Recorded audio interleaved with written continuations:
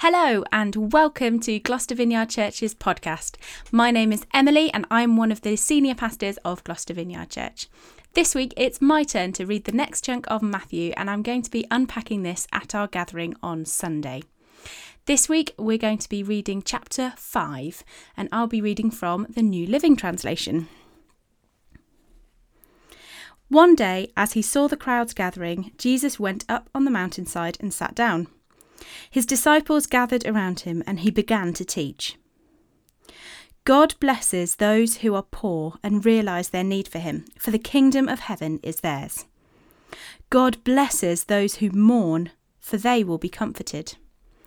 God blesses those who are humble, for they will inherit the whole earth. God blesses those who hunger and thirst for justice, for they will be satisfied. God blesses those who are merciful, for they will be shown mercy. God blesses those whose hearts are pure, for they will see God.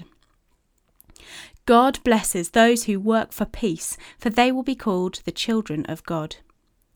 God blesses those who are persecuted for doing right, for the kingdom of heaven is theirs. God blesses you when people mock you and persecute you and lie about you and say all sorts of evil things against you because you are my followers. Be happy about it. Be very glad, for a great reward awaits you in heaven. And remember, the ancient prophets were persecuted in the same way. You are the salt of the earth. But what good is salt if it has lost its flavour? Can you make it salty again? It will be thrown out and trampled underfoot as worthless. You are the light of the world, like a city on a hilltop that cannot be hidden. No one lights a lamp and then puts it under a basket. Instead, a lamp is placed on a stand where it gives light to everyone in the house. In the same way, let your good deeds shine out for all to see, so that everyone will praise your heavenly Father.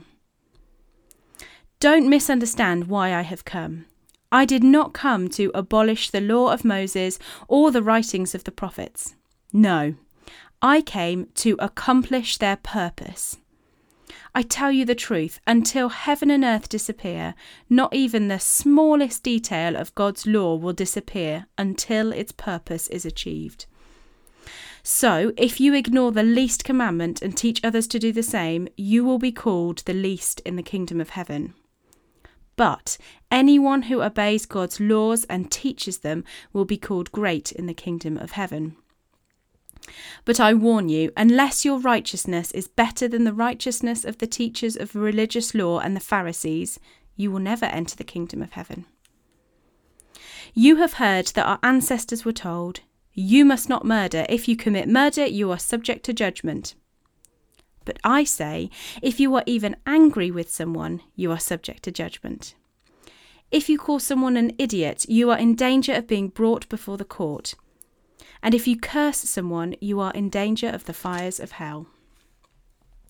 So, if you are presenting a sacrifice at the altar in the temple and you suddenly remember that someone has something against you, leave your sacrifice there at the altar. Go and be reconciled to that person. Then come and offer your sacrifice to God. When you are on the way to court with your adversary, settle your differences quickly. Otherwise, your accuser may hand you over to the judge, who will hand you over to an officer and you will be thrown into prison. And if that happens, you surely won't be free again until you have paid the last penny. You have heard the commandment that says, "You must not commit adultery." But I say, anyone who even looks at a woman with lust has already committed adultery with her in his heart. So, if your eye, even your good eye, causes you to lust, gouge it out and throw it away. It is better for you to lose one part of your body than for your whole body to be thrown into hell. And if your hand, even your stronger hand, causes you to sin, cut it off and throw it away. It is better for you to lose one part of your body than for your whole body to be thrown into hell. You have heard the law that says, a man can divorce his wife by merely giving her a written notice of divorce.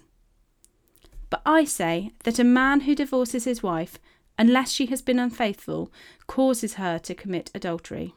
And anyone who marries a divorced woman also commits adultery. You have also heard that our ancestors were told, 'You must not break your vows, you must carry out the vows you make to the Lord.' But I say, do not make any vows. Do not say, 'By heaven,' because heaven is God's throne. And do not say, 'By the earth,' because the earth is his footstool. And do not say, 'By Jerusalem,' for Jerusalem is the city of the great king. Do not even say, 'By my head,' for you can't turn one hair white or black. Just say a simple, 'Yes, I will,' or 'No, I won't.' Anything beyond this is from the evil one. You have heard the law that says the punishment must match the injury, an eye for an eye and a tooth for a tooth. But I say, do not resist an evil person. If someone slaps you on the right cheek, offer the other cheek also. If you are sued in court and your shirt is taken from you, give your coat too. If a soldier demands that you carry his gear for a mile, carry it 2 miles.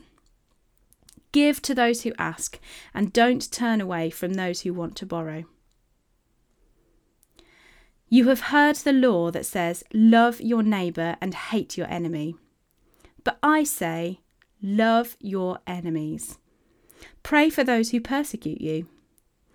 In that way, you'll be acting as true children of your Father in heaven. For he gives his sunlight to both the evil and the good, and he sends rain on the just and the unjust alike. If you love only those who love you, what reward is there for that? Even corrupt tax collectors do that much. If you are kind only to your friends, how are you different from anyone else? Even pagans do that. But you are to be perfect, even as your Father in heaven is perfect." Okay, that's it. I look forward to seeing you guys this coming Sunday as we unpack chapter 5 and see what God has to say to us today. You can find all the details about how to join in on our website, www.gloucestervineyard.org. See you there.